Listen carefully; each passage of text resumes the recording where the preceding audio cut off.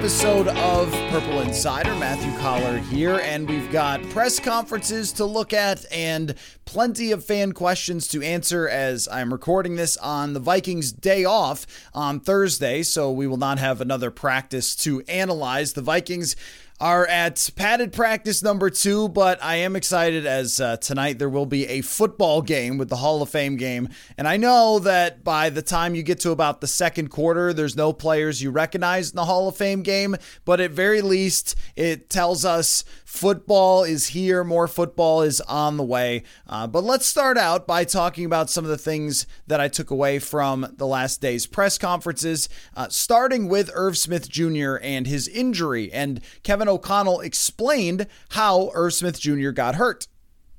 It's actually on a kind of a simple, just everyday type of block, and just the way guys are fitting their hands and practicing hard the way he was, and obviously they are on the other side. That stuff's going to happen from time to time, and just a simple play that happens every single year in this league. And if it was another position where catching the football wasn't such a necessity for a guy like Irv, we might tape that thing up and get him right back out there. But we wanted to fix it, use this time smartly, and make sure we give Irv the best chance to have a great 2022 season. You're going to be hearing the names Zach Davidson and Johnny Munt quite a bit, and Kevin O'Connell also talked about their outlook, what they're going to be asking of the backup tight ends, and also he did not entirely close the door to the idea that the Vikings could potentially bring in someone else if they don't like what they see. Yeah, I think you come into camp with some good numbers for a reason, just in case, not really knowing exactly where Irv or Johnny would be coming off of their injuries from last year. So we have some depth there, and we got some guys we really want to see kind of handle the different roles. I know with this group, we talked a lot about the role of a tight end, what that really looks like, offense to offense in the NFL nowadays. We ask our guys to do a lot, both in the run and pass game. So across the board, from Johnny all the way down, we're going to ask those guys to fill that void that Irv had already kind of created a real good start to training camp. We'll hope he'll pick up right where he left off when he's back, but good opportunity for those guys to apply themselves. So it sounds like you're not looking to add anybody necessarily. Yeah, we'll continue to kind of look at that. If we feel like at any point in time we want to do that, I'll get with Quace and his staff, and we'll talk about that. But as of right now, we'd like to see mainly day-to-day at this point. Before we move on to our next clip, I wanted to mention that something that I've just started to observe here, and I thought was going to be the case, and they talked about it as if it was going to be the case, but we don't believe it until we see it, is taking a more scientific and diligent approach to player health. And understanding that there is a long term here and a 17-game season here and player careers here, that you have to be very cautious and deliberate about the way you go about who should have surgery, what you're asking players to play through, how you sit out veterans, or even when you take certain injuries more serious than you take others. The fact that Kene Nwangwu is day to day and they're not trying to push him out there to play through whatever he's dealing with, the quote, soft tissue issue, it seems like they understand that a lot of times it's better to dial somebody back for the long term as opposed to saying, get back out there. And I think if I were to guess, educated guess, I would say that players probably wanted this as opposed to the previous era. That when they had these meetings that Mark Wilf has talked about and the players have talked about with ownership, and they said, what do we want here for our next coach, for our next culture? I think part of it was, let's not just haphazardly decide who's going back out there and who's not. Let's use every bit of data and things like that to make our decisions, as opposed to, hey, the head coach really wants his guy back out there, so let's make sure that he gets on the field, or the head coach has gotten tired of somebody missing time and wants him to play. I don't think that's going to be the case. And if you look at the Rams, I know I've brought this up before, but the Rams were the cutting edge team and they saw results because of it. And if we look so far, now there has been, yes, an Irv Smith injury, but look at the defensive side of the ball. Everyone is starting. And if you asked me what's going to be the biggest determining factor of whether the Minnesota Vikings have a good defense, for example, it's that everybody plays, because if everybody is healthy out on the field for this team, they have good players at every position. If you go one layer down, and this is, I know, the case for most teams that are projected to be in the middle, that one of the reasons they're projected to be in the middle is because if you go one layer down, it's not as good. So the better they can handle these things, the more they'll get out of it long term, as opposed to, I thought, was a kind of haphazard sounding approach from the previous regime. Well, this one is much sharper, and I think they will see, some of the benefits of that. So anyway, I know that a lot of you are curious about Zach Davidson because Kirk Cousins said that Zach Davidson nearly ran 21 miles an hour, and he did run a 4.640 at 6'7", so an athletic freak who is very raw. But Kirk Cousins talked about being excited about seeing his development, and at practice on Wednesday, there was a lot of ups and downs for Zach Davidson. There was a pass that bounced off his hands that turned into an interception. There was a couple of nice catches. And I think that's what we're dealing with here, is we're watching somebody develop. Now, how far they come along very fast during training camp is going to be hard to say, but this time where Irv Smith is out is giving an opportunity for Zach Davidson to play with Kirk Cousins and to get better more quickly than he would be on the second or third team.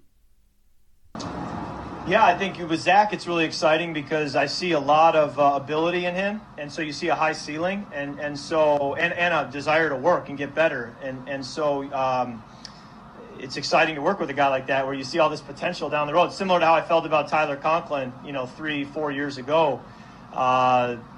You want to see that development happen, and it's going to. And with Johnny, it's fun because he was in this system. So there's times where I'm leaning on him to tell me what he's feeling or seeing, because he knows it better than I do because of his experience. And he had a phenomenal catch in one of our early practices a week ago on a high ball that he came down with and showed his athleticism. So those two guys will lean on a lot, and we ask a lot of our tight ends. It's a unique position, and they got their work cut out for them. Okay, so I was talking about players and what they wanted from the new coaching staff, and one of those things, of course, as has been made very clear by the players and the new ownership and the coaching staff, is communication. And you've probably gotten tired of the communication and collaboration bit already, but I did think that this was interesting, where Kevin O'Connell talked about what that's actually like with someone like Adam Thielen. And I think that Adam Thielen in years past, now, he wasn't willing to go truth to all rumors. He wasn't demanding trades, but you could see in his body language, you can hear in the way that he talked, that he had thoughts that he wanted to share. And of course, he did not share them publicly, but you got that feeling that he felt like there was more there with the offense. And now Kevin O'Connell is working with players like Adam Thielen on the details of this offense to make it the best it can be. His willingness to, at this point in his career, really be all in on what we're doing with him, how we see him being at his best in our offense. And obviously the coolest part about it is then the feedback that, he's able to talk to me about, hey, I know we're coaching this like this. Have you thought about this route stem or this top of the route? Or and then that's where, sometimes, you say to yourself, thank goodness we got players like that, because what you said is better than what I said. Let's do it that way. And other times, we're going to stick with my way. But either way, we have that conversation and communication. And the fact that he feels like that, JJ, KJ, our other wideouts, they feel like they can talk to not only myself, but Wes, Keenan, and we get that sort of feedback from our guys. It only helps us be at our best when we need to, competing against the defense every day. Okay, before I get to your questions, we have to do this, because when everybody's talking about a fullback, I have to bring you what they're saying about said fullback. So every year, reporters come down from Bemidji or from Duluth, and they ask about CJ Ham. This is a camp tradition, and every year, the analysis of CJ Ham seems to get even more and more in detail. At first, it was kind of like, yeah, well, he's on the practice squad and seems like a good kid. But now that he's been in the league for this long, they can say more specific things about what he's done and where he fits in. And it was a question before camp from a lot of fans of like, hey, are they going to use this fullback anymore? Or is this the end of the CJ Ham era? And of course, there are others who say, Kirk will will check down to this man no matter what. So maybe less enthusiastic about the fullback, but another answer from Kevin O'Connell that was in detail about how he actually views CJ Ham. So, I mean, this is our brand here with fullback analysis. So here's Kevin O'Connell. What I like to do offensively absolutely fits with having a player like that for really two reasons. CJ can handle a lot. He's really able to take much more on his plate than the traditional fullback. A, because he mentally can handle it, but then B, I think he's a dynamic player. I mean, to have the strength he has in the run game, the understanding to be able to do some unique run game concepts with him, and then ultimately use him as a weapon in the pass game. You know, very few people, when we break the huddle and number 18 and 19 and some of our guys are running and breaking the huddle, and some of the other backs we can put him in the game with, paired with Irv and Johnny and the rest of our tight ends. You know, it's hard to just feature CJ defensively of, hey, we've got to stop that guy. So what we're going to do is we're going to use that, and we're going to try to activate CJ in a lot of ways. But nonetheless, you got to be able to do the basic jobs of playing fullback, which is not an easy thing to do in this league. And CJ does that really, really well. It's funny, because of this quote, I walked up to, I think it was maybe Kevin Seifert talking with somebody, and they were saying, you know, boy, these guys really love the fullback. Like, who are the best fullbacks? Or should there be fullbacks in the Hall of Fame? I was like, Larry Centers, Sam Gash, Lorenzo Neal, Max Strong, John Ritchie, let's go. And then I tackled the tackling dummy. Okay, no, that didn't happen. I would probably hurt myself. That was like when KJ Osborne the other day, he was talking about blocking, and he said, you know, blocking's easy. Even reporters could figure it out. It's like, no, sir, we couldn't. We could not figure out how to block because we would hurt ourselves instantly. The number of things that football players do that if a normal person did, they would immediately go to the hospital, but these guys just pop back up. It never ceases to amaze me because just with training camp, you're right there on the sideline, and so you get to see everything up close, even just like leaping 40 inches in the air and crashing down to the ground, and then just like popping back up because football men in shape. Anyway, all right, let's get to some fan questions here. We've got a lot to get to. The file is very much full, but you could still send your questions, purpleinsider.com at the contact us, or send me a tweet or direct message, and I'll put it in the queue and make sure we get to it. But let me, of course, open a Diet Dr. Pepper here first. All right, let us fire away. Wait. Sorry, I had it all the way at the bottom. I got to scroll back up. My apologies for the delay, and then we'll get into all of your questions. We'll try to rapid fire them as I did before, but I'll try to take breaths in between. I went back and listened to that when I was doing rapid fire the other day. It was like, could you guys tell I'm into football? Because I was just blasting through these questions. So let me take a sip here and then we'll go. Okay, this comes from Sam via the email. He says, fans only question here. Have you noticed any interesting offensive formations, or has it been pretty straight up so far? I've been thinking about how the Packers like to use Jones and Dillon at the same time by bumping Jones into the slot and putting him in motion a lot. I'm hoping to see some creativity from O'Connell to give different players different opportunities. We've talked about mixing up the receiver group based on who might be a better fit for a certain concept. But why stop there when you have such a quality running back in Madison and speedster in Kene Nwangwu? P.S. How fun would it be to have a wishbone or similar bygone formation with Ham, Cook, and Kene Nwangwu? I'm into that idea, and I think for every once in a while, if you throw in something that the NFL doesn't use anymore, I do think defenses are like, what? And you guys know that I talk about kind of the comparisons between football and chess because I like watching chess games on YouTube and playing on chess.com and things like that. And it is interesting that this will happen in chess from time to time, where an opening will have been used in the 1800s or 1940s or something that kind of became passe, and then a grandmaster will bring it back and try to make some tweaks to it and use a computer engine to figure out how it could work because they know that their opponent probably has not looked at this opening that hasn't been used since 1950. And there's something to that. And Andy Reid loves to do this. Andy Reid seems to love to go back to Michigan versus Navy in 1952 or whatever and find some clip and try to run the play or have that formation. No, they have not been showing us that in training camp, nor will they, because they don't want anyone to know about it. That would be something that when they close practices to the media and to the public, that they would game plan some of those things in. So it's possible that we'll see some creativity there. I don't know. We don't want to say everything that McVay does is like O'Connell. I don't know that McVay does a ton of that. Like, I don't think he's like Chip Kelly-ish in the way that he's going to try to break the rules and things like that. He's kind of very traditional in using 3 receiver sets, making it all look the same, using bunches, condensed formations, which means no receivers way out wide. And of course, we've seen a lot of that. Running backs lining up at receiver and then motioning seems to be a pretty common thing. And all of these are elements that have been used by Vikings coaches before. It's just how much. So what McVay did with these things is he kind of took them to the extreme. So it's not like Gary Kubiak didn't use motion, but he could have used it more. And Sean McVay proved that by using it the most in the league, and Shanahan uses it the most in the league. And that's just building on the bones of a great offense with Gary Kubiak and adding these little elements to it. So yeah, we've seen a lot of that, and I think we will see a lot of running backs lining up at receiver, motioning back into the backfield to try to get a look at the defense.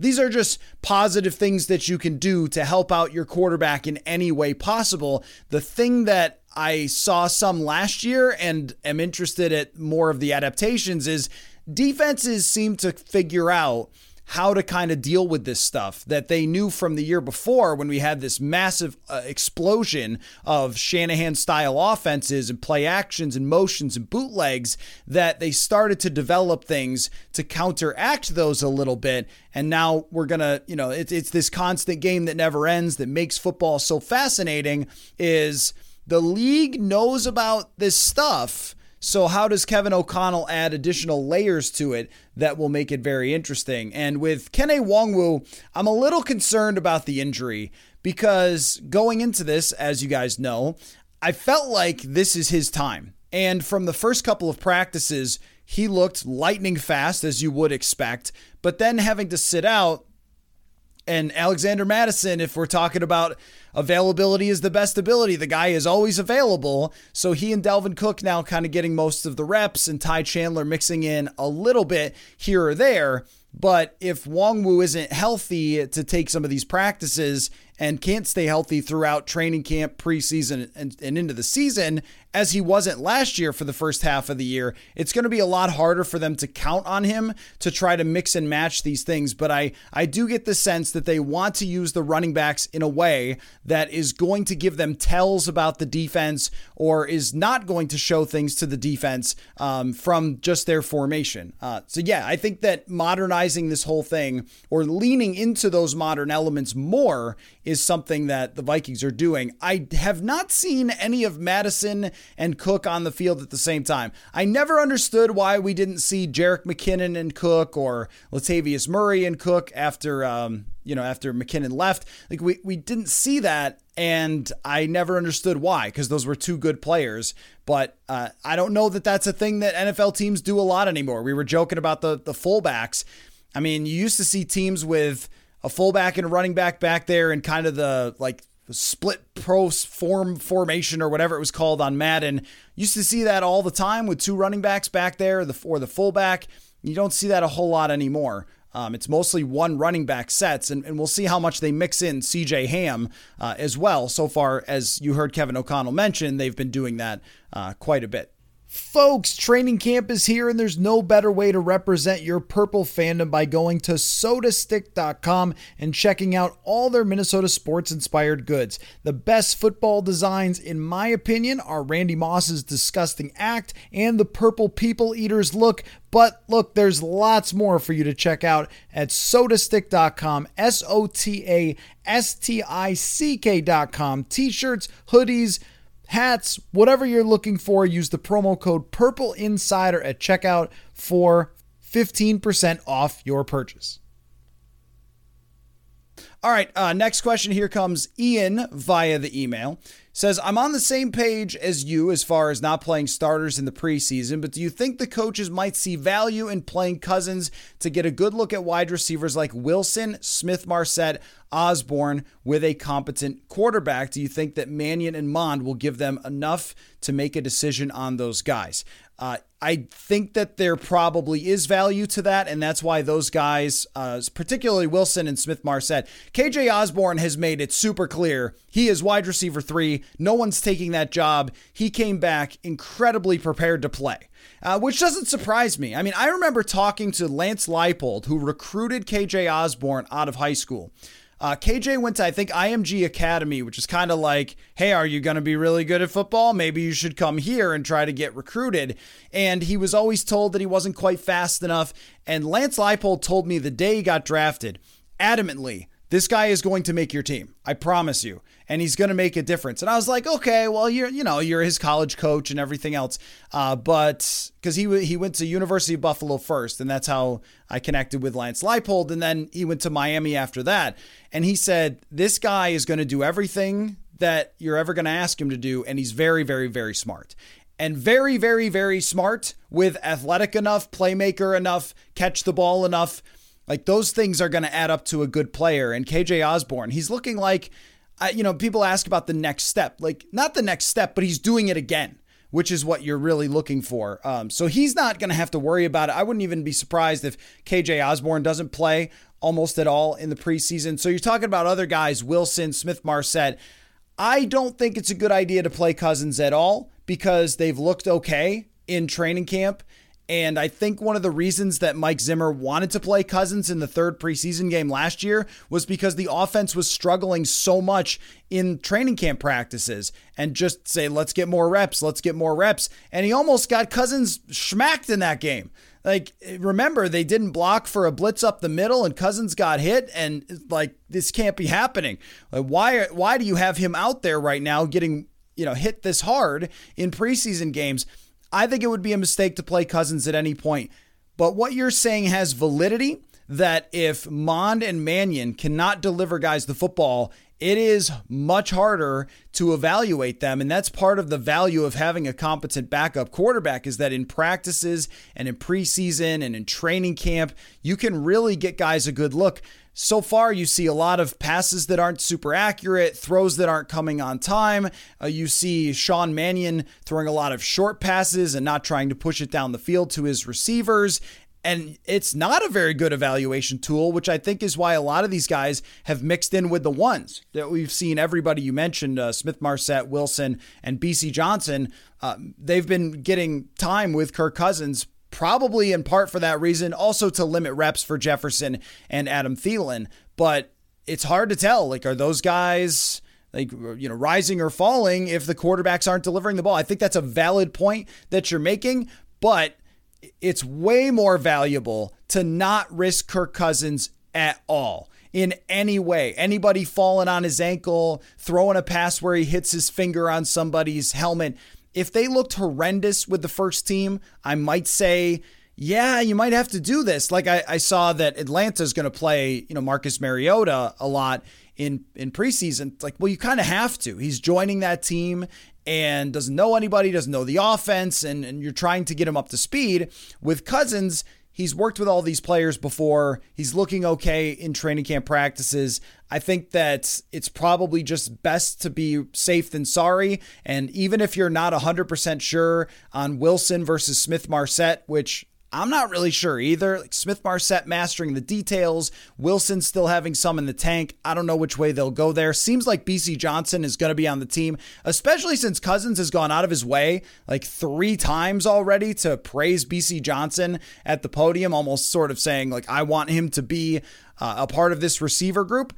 I think that it's probably better to take your best guess on wide receiver 5 rather than taking any risk with Cousins. But this could be another situation where we look back and go, could it have been better? Like I went on a rant earlier this offseason about how the reason you don't have a better backup quarterback is because of money. But maybe there was somebody that could have been a little bit better than this, or maybe making the Mond bet wasn't the best idea. We'll see, though, as he goes along if he improves. But right now, everything is just slow. Everything is just behind. And that does make it hard for the wide receivers to get the football on time. And that usually is what Mannion has been pretty good at in previous camps, but not really so much. Actually, surprisingly, Jake Browning was very good at that. He didn't have an NFL arm, but he was good at just getting the ball out there when it was supposed to be thrown. I think it's a valid point you're making. I wouldn't go as far to play Cousins in preseason games. You'd rather just see him start week 1. This question comes from @DDPKLL. Will we see, and do you think it's even a good idea to throw the 1s and 2s full 11 on 11? 1s at the 2s. Full 11 on 11. So 1s versus 2s. I think it would be good for Booth and Evans to compete in game type situations against JJ and Thielen, or a Harrison Phillips against Reed as the number 2 center, and really see what these 2s have. Yep, they're doing that. I've noticed that this is something that I have not seen a team do before, but they are doing, where they're having the second team versus the first team. Now, it's not a lot, but it is for this particular series or that drill or something that they've been putting that out there. I agree with you that seeing what Reed looks like at center has suddenly become a thing that you want, and getting the rookie corners out there to get reps against Adam Thielen and Justin Jefferson is something that might hold some value. So even though I have very rarely, if not never, seen this from Mike Zimmer in the practices, it does seem like Kevin O'Connell sees some value in that. So you're right on. Yep, they agree with you. On to the next question @JA Snyder 123. Will Irv be more of a wide receiver 3 than a true inline tight end under the new scheme, or does Osborne have wide receiver 3 locked up? Would be nice for some camp competition at that spot with how much they'll use wide receiver 3s. Right. Irv Smith is going to be all over the field, assuming he's ready for week 1, but his season is not over because of the thumb injury. So yeah, I don't think he'll be the wide receiver 3. He was wide receiver 3 essentially when he was playing behind Kyle Rudolph, that they had Rudolph as the inline tight end, and he would be out there as a slot receiver or outside receiver and just be like a giant wide receiver 3. He will be in line a lot though. And I don't think they're going to use him entirely like Tyler Higbee. And Kevin O'Connell mentioned the downfield ability is different between him and Tyler Higbee for the Rams. But Tyler Higbee was not a guy that was in the slot or outside all that often. I think that will be different. But I also don't think that we're going to see an insane amount of it, that they want these run plays to look like the pass plays, which means putting him in the same formations, which will possibly mean lining up Irv Smith in line a lot. But I don't think there's like an Irv versus KJ Osborne. I think it's more of you're going to come up with these formations. Say you got 2 guys on each side and it's like condensed, meaning there's no deep outside wide receiver. You don't have to have Irv Smith right like down with his hand in the dirt, but you can have them next to each other. So they're running routes that are kind of behind each other to throw off the corners or make it difficult to press, like these little details that you can do with somebody who moves around like Irv Smith or who is versatile like Irv Smith. And I mentioned KJ Osborne is locked up wide receiver 3. I don't think there's much question about that, but having guys behind him, someone needs to kind of step up so they have a little more versatility. What I think they want is Ihmir Smith-Marsette to be somebody that they can throw in and be a deep wide receiver, but they also have to be able to trust him to get the other details right before they can believe that he's going to be that guy. So far, I don't know that we've really seen that. I tend to look for like how many times does a player run off the field and a coach kind of approaches them right away, like, hey, you needed to do this or needed to do that to understand where they stand. And Smith-Marsette is getting some reps with the 1s, and with the 2s, it's like him and BC Johnson the most, and then Albert Wilson the next, I think. And so there's a sign that they might like Ihmir Smith-Marsette's skill set. They just don't have him maybe yet in a real rotation where he's got some big role. But I think that's what they want, is him to be coming out of the slot running deep passes or clearing out or giving him a chance for a big play. It's just they have to be able to believe in him to do that.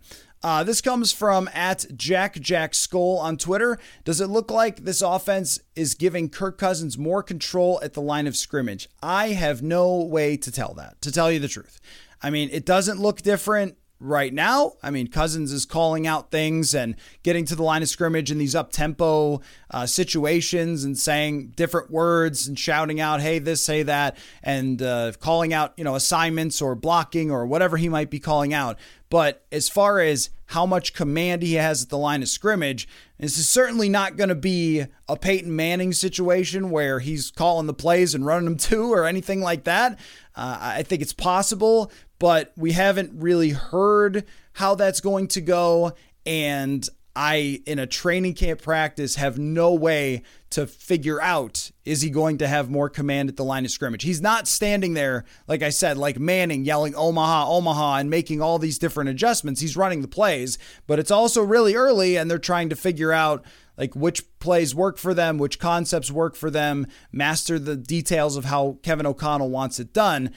I don't know that giving Kirk Cousins way more at the line of scrimmage is really the way, giving him a million different checks and things. I remember Mike Zimmer saying that he didn't like that about John DeFilippo's offense, that it just gave Cousins a lot of different things to think about pre-snap as opposed to simplifying it. And we kind of swing back and forth. It's almost like this. When you have a nice coach and they don't win, you want a mean coach. If you have a mean coach and they don't win, you want a nice coach. It's like this with quarterbacks at the line of scrimmage.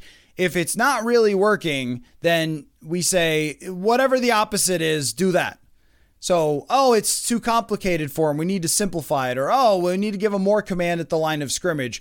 My guess is it will be probably similar to what it was before, where Kevin O'Connell is going to want a lot of control over how this goes. But of course, he's going to call in multiple plays to the headset and Cousins will have the chance to audible out. I think that's probably standard NFL stuff that he'll have, not like a particular you're in complete command of this, but also not we're going to treat you like a rookie we would. All right, this comes from @HeartOfOak. Is Kirk getting better at staying with his first read longer or still coming off, predictably going to his second read, meaning more passes for Jefferson if he stays with the first read? This would be another one that I don't know how to tell you an answer to. I'm sorry for that happening twice in a row. Kirk Cousins throws to his first read at about an average rate in the NFL. And this is what I love about PFF data, is that I can tell you a detail on this, that I don't think that Kirk Cousins comes off his first read too soon. I think that he stays on it and throws it at an average level in the NFL. But it's executing the first read. It's having somebody open. It's having a willingness to let loose sometimes when a throw isn't there. And Kevin O'Connell mentioned the other day, he was kind of asked about, remember that story that Cousins told about how O'Connell and he were working through the details of, hey, stay with this as opposed to moving on to your next read and that kind of thing. And O'Connell said kind of a specific about, we want you to stick with it and throw it down the field rather than going to the second read and throwing it short. And it just reminded me of all the quotes of years past of people begging Kirk Cousins to push the ball down the field, whether it was Jay Gruden saying, I can't scheme everybody open, or Mike Zimmer saying, I don't care if he throws an interception. I want him to push it down the field. And Kevin O'Connell can do a lot, but he cannot change fundamentally who Kirk Cousins is. And that sort of made me think, well, we're still going to have some of those disagreements on you should have pushed it down the field, you should have thrown a contested ball, that type of thing. I don't think that's going to change. But I don't have a way, unless they were giving me the plays or unless I could spot the concepts quick enough to have some idea, but even then I can't for sure. Like if they gave me the plays and said, this is the first read, and then I watched, I could tell you. Normally you can kind of see it of like, is there a hitch? Does he move his head? Where's he looking? That stuff. But is he doing it more? I'm not sure, because he already was doing it a lot as, a quarterback that was at an average rate of throwing to his first read. Let's see, move on to S. McCullough 5. What's been the most interesting position battle so far in camp? I'm sure everyone wants to know about offensive line and cornerback battles, but have these materialized? Well, I was expecting, along with everybody else in the world, that there would be a right guard battle, and there is simply not. Jesse Davis is your right guard, unless I am shocked, unless they're throwing Jesse Davis out there just to see if there's anything left in him, and then they're going to cut him at the end and play Ed Ingram. I mean, I would be very surprised with the way things are going if they are not starting Jesse Davis week 1, so long as he is healthy. He has been uncontested. I mean, he's the only guy who's taken first team reps any of the days that he's been healthy. Nobody else has mixed in. It's not like he's switching on and off with Chris Reed. And now it seems that they want Chris Reed to be the backup center or potentially starting center. I don't want to quite go there yet, but Chris Reed is not competing with him for that position. So I would say that as far as position battles go, it's interesting that there isn't one there. Corner is absolutely the most interesting for me because of Andrew Booth Jr. and how well he's played so far. Cam Dantzler looks like he's had his ups and downs, but I think looks pretty good. Patrick Peterson seems fine. We're going to find that one out as the season goes along, but he's looked totally fine.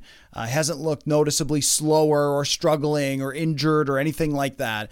So I kind of expect at this moment a similar Patrick Peterson. So how much can Andrew Booth Jr. force them to play him in actual games? And how does he look in these preseason games after putting his name on the map during these training camp practices? Those are good questions.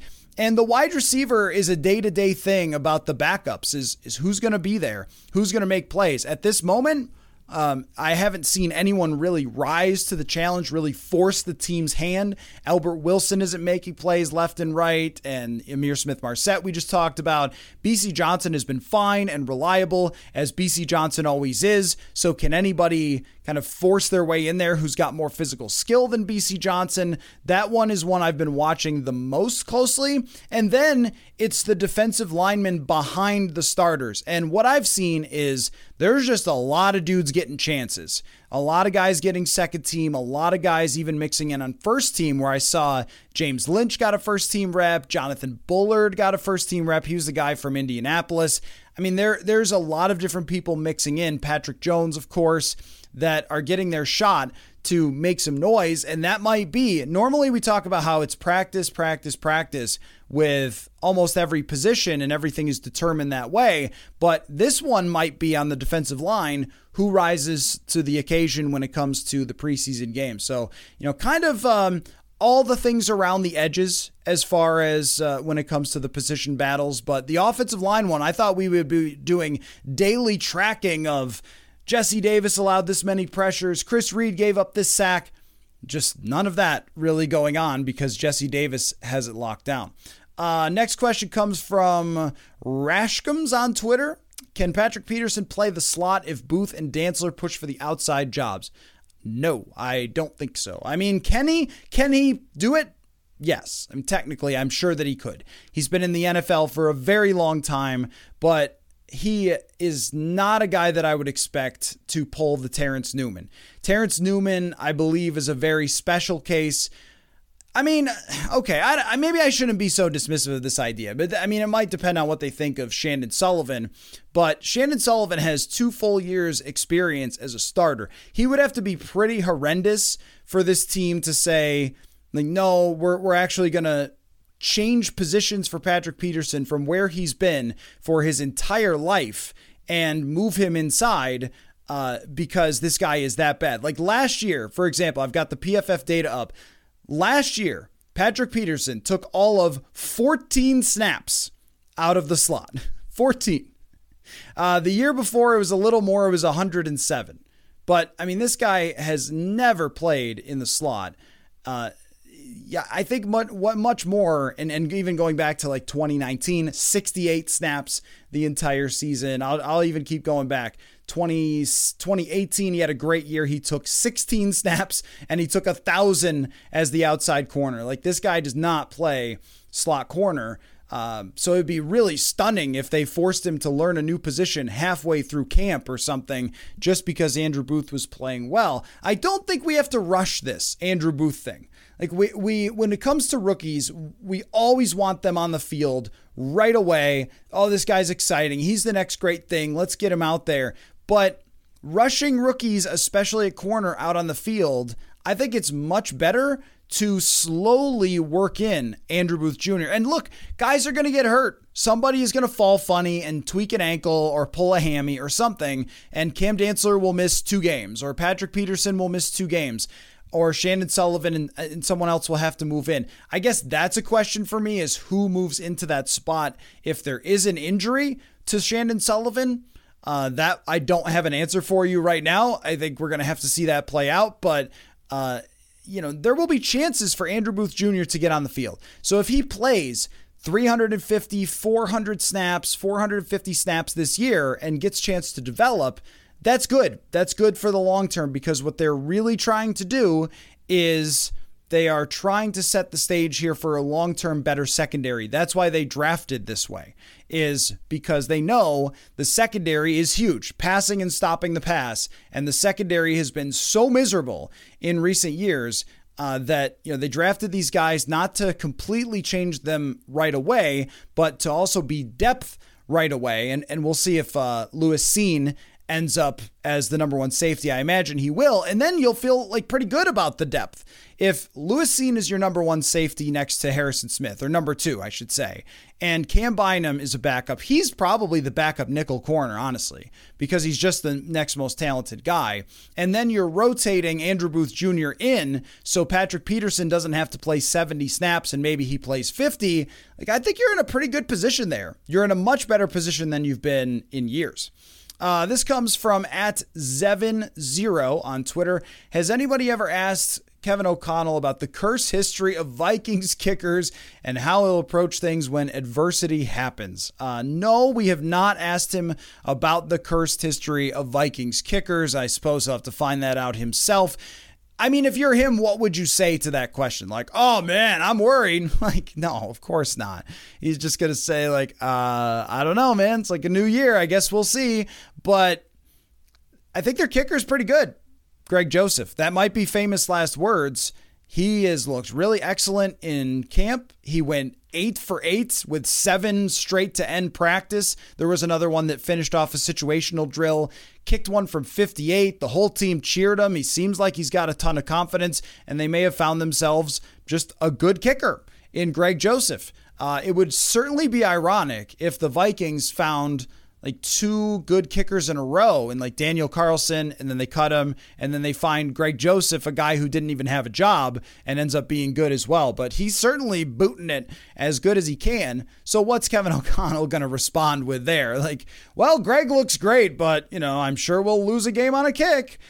Another thing about the cursed kicking, and this Gary Anderson doesn't apply, but when you've played so many games where you have these close games with quarterback play that's not blowing people out, and seasons that rest on the razor's edge all the time, where you're going 9-8, 8-9, 10-7, whatever, every missed field goal is a huge deal. I'm sure that along the way, there are other teams who have been great that have had kickers miss big field goals, and we don't remember them as much unless they were in playoff games, because you're not always relying so deeply on that one game, that one kick. And that's been the Vikings in recent years, even going back to 2015, where you're 11-5, you win the division, that's great, but you've got to play Seattle in the wild card round, and you're playing a close game. Teddy Bridgewater, played okay for it being, negative degrees or whatever that day, but did not take advantage of the fact that Russell Wilson had a bad day and had to set up and rely on a field goal. And there it is. He misses 27. You should make 100% of the time, but that's just who the Vikings have been for so many years, where you're relying on that one kick to be the difference between your season, going into the playoffs or whatever it might be. That's been the case a lot. So it is a cursed history. There's no question about it. I'm not challenging that notion. I'm just saying that's a part of it. So if they're really good, maybe they won't have to worry as much about these such things. And how he'll handle it, I think, will be, actually Mike Zimmer handled it quite well when Greg Joseph missed the kick last year. But in previous years, obviously not so much. I think that O'Connell will handle it differently, and maybe just allow his special teams coach and their group that handles the kickers to be more kind of in control of that. But there's nothing you can really do. When your kicker misses key kicks and costs you games, everybody's going to be upset. And Zimmer, of course, did not handle it very well. But I never really bought that Zimmer was causing kickers to miss kicks. I think that Dan Bailey was injured and maybe was not telling everyone because he had injuries before. How do you go from being so good to so bad like that? And they also had the issue with the long snapper and the holding and everything else. But I don't know that Mike Zimmer not liking kickers or Kevin O'Connell loving his kicker is actually going to make a difference. From Steve Thompson, MN on Twitter, which rookie has contributed right away out of the gates? Andrew Booth Jr., we've talked about quite a bit. I haven't discussed Brian Asamoah as much, but Brian Asamoah is just really fast. He is undersized, so that's part of it, but he's very quick, like explosive. That first step when he drives his foot into the ground, if he's blitzing, you can really see it. And he's getting a lot of reps and moving into the ones every so often. And I think that they like what they see so far from Brian Asamoah, because the obvious answer here is Booth has made the most noise early on. But Asamoah is worth watching that, maybe he could be the third linebacker for this team or working in some sort of type of package. I think that's possible. Last question here. Let's see. Which one do I want? Let's go with this comes from Cooper Goes Vroom. How's Lewis Cine looking? We expect rookie mistakes early on, but does he look like he could challenge for the starting spot? Lewis Cine, from a physical perspective, is a intimidating person. He's very big and muscular and super fast and all those things. Whether he's getting the right reads down on every play goes under the category of things that are hard for someone to tell from the sideline without knowing what he's supposed to do. What we haven't seen is a whole lot of plays that have been made by Lewis Cine, that there haven't been like interceptions or pass breakups.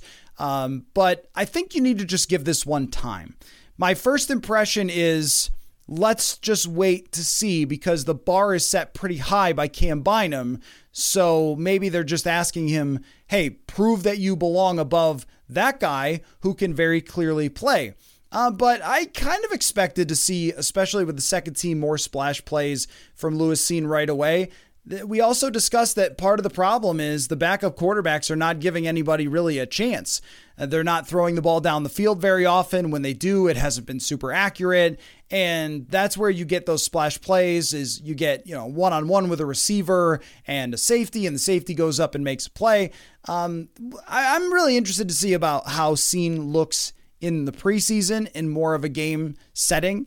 And just what the coaches think will show by when they get him out there. That is what it is for me with Lewis Cine. I don't trust my own eyes enough on the sideline to say, oh, it looks like he got that assignment right or assignment wrong. I can pick up on things, as I mentioned earlier, about watching. Do coaches go over to a guy pretty often? Do they seem upset with a guy? Are they getting in somebody's face? Are they, going over things and it looks like somebody got it wrong? Are the safeties looking at each other, throwing their hands up? I haven't seen a ton of that.